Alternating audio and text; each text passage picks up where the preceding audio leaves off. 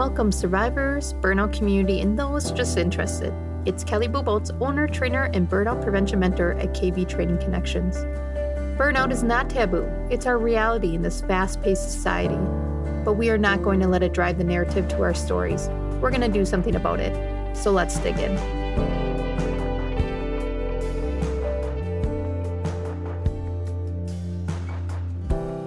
Why me? Do you feel like that sometimes? Do you feel like things are just so hard for you lately, harder than others? Like life is just going the complete wrong way. You used to be thriving and have energy, and now you just wake up with this yucky feeling, this zombie feeling over and over again. It seems like this point in your life, everyone has their stuff together except for you. Or maybe you had it together and you no longer have it.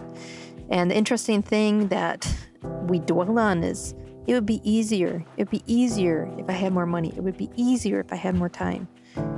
Life would be better if I had better health or better weight, more support, a tribe, a community of people around me, family, friends. But the reason why this doesn't serve us is this is a negative narrative that runs in our minds that doesn't serve us. Let's go through a few reasons why this negative narrative running in our minds isn't helping us and start actions combating it back to energy.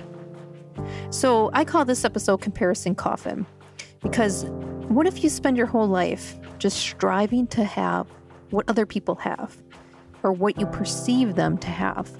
Because you truly don't know what they have. You're not them. You know what they want to tell you. The only thing you know about them is what they post on social media. At the end of the day, when it's all said and done and your life's over, that's all it will be. You will always be chasing after someone's life instead of embracing your own. Let's dig into that further.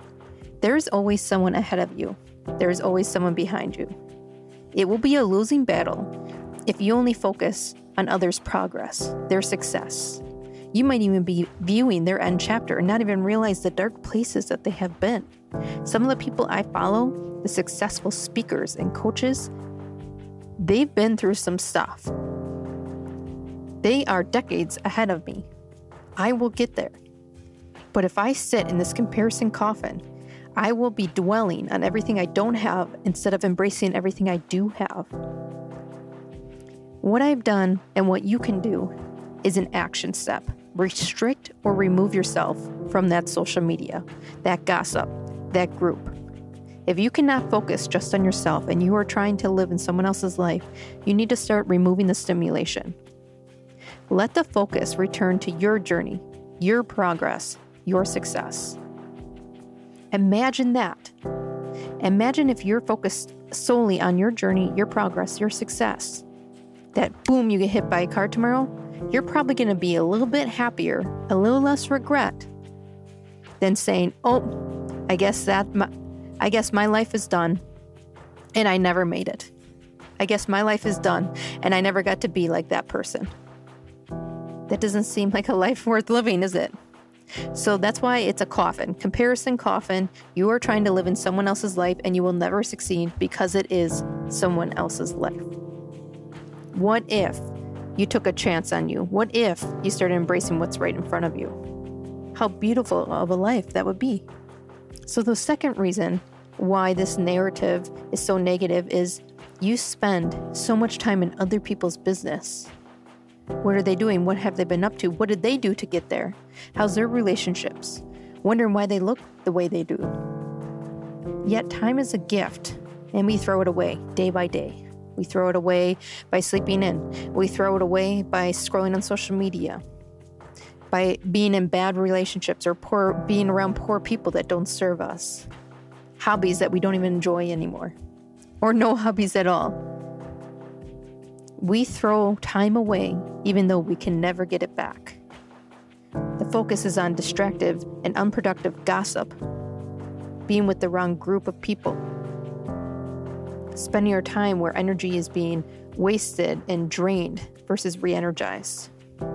But if you treat your energy like a water jug, pouring water out onto the floor every time you're in other people's business, dump a cup.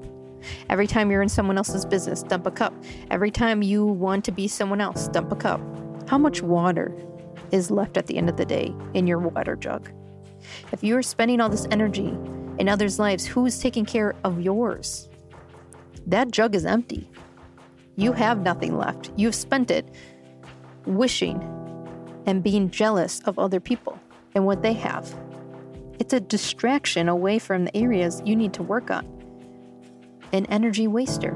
Here's how to start rerouting. Reflect in the evening on the day. How was your energy or your water jug? How was it spent? If you're exhausted and drained at the end of the day, where did that water go? Energizing activities? Distractions? Obligations? Or was it being wasted on the floor in other people's lives? Was it being spent on a must, a need, or being wasted, throwing away precious time and energy? Was it focused on growth, development, peace, intentional space, and finally taking care of your own business? Or were you burying yourself in that comparison coffin? Imagine where you would be in a couple weeks if you reallocated that time, stopped wasting energy, and put it towards yourself. So that's number 2, is energy wasters, spending time in other people's business. The third one is, what's your directional journey?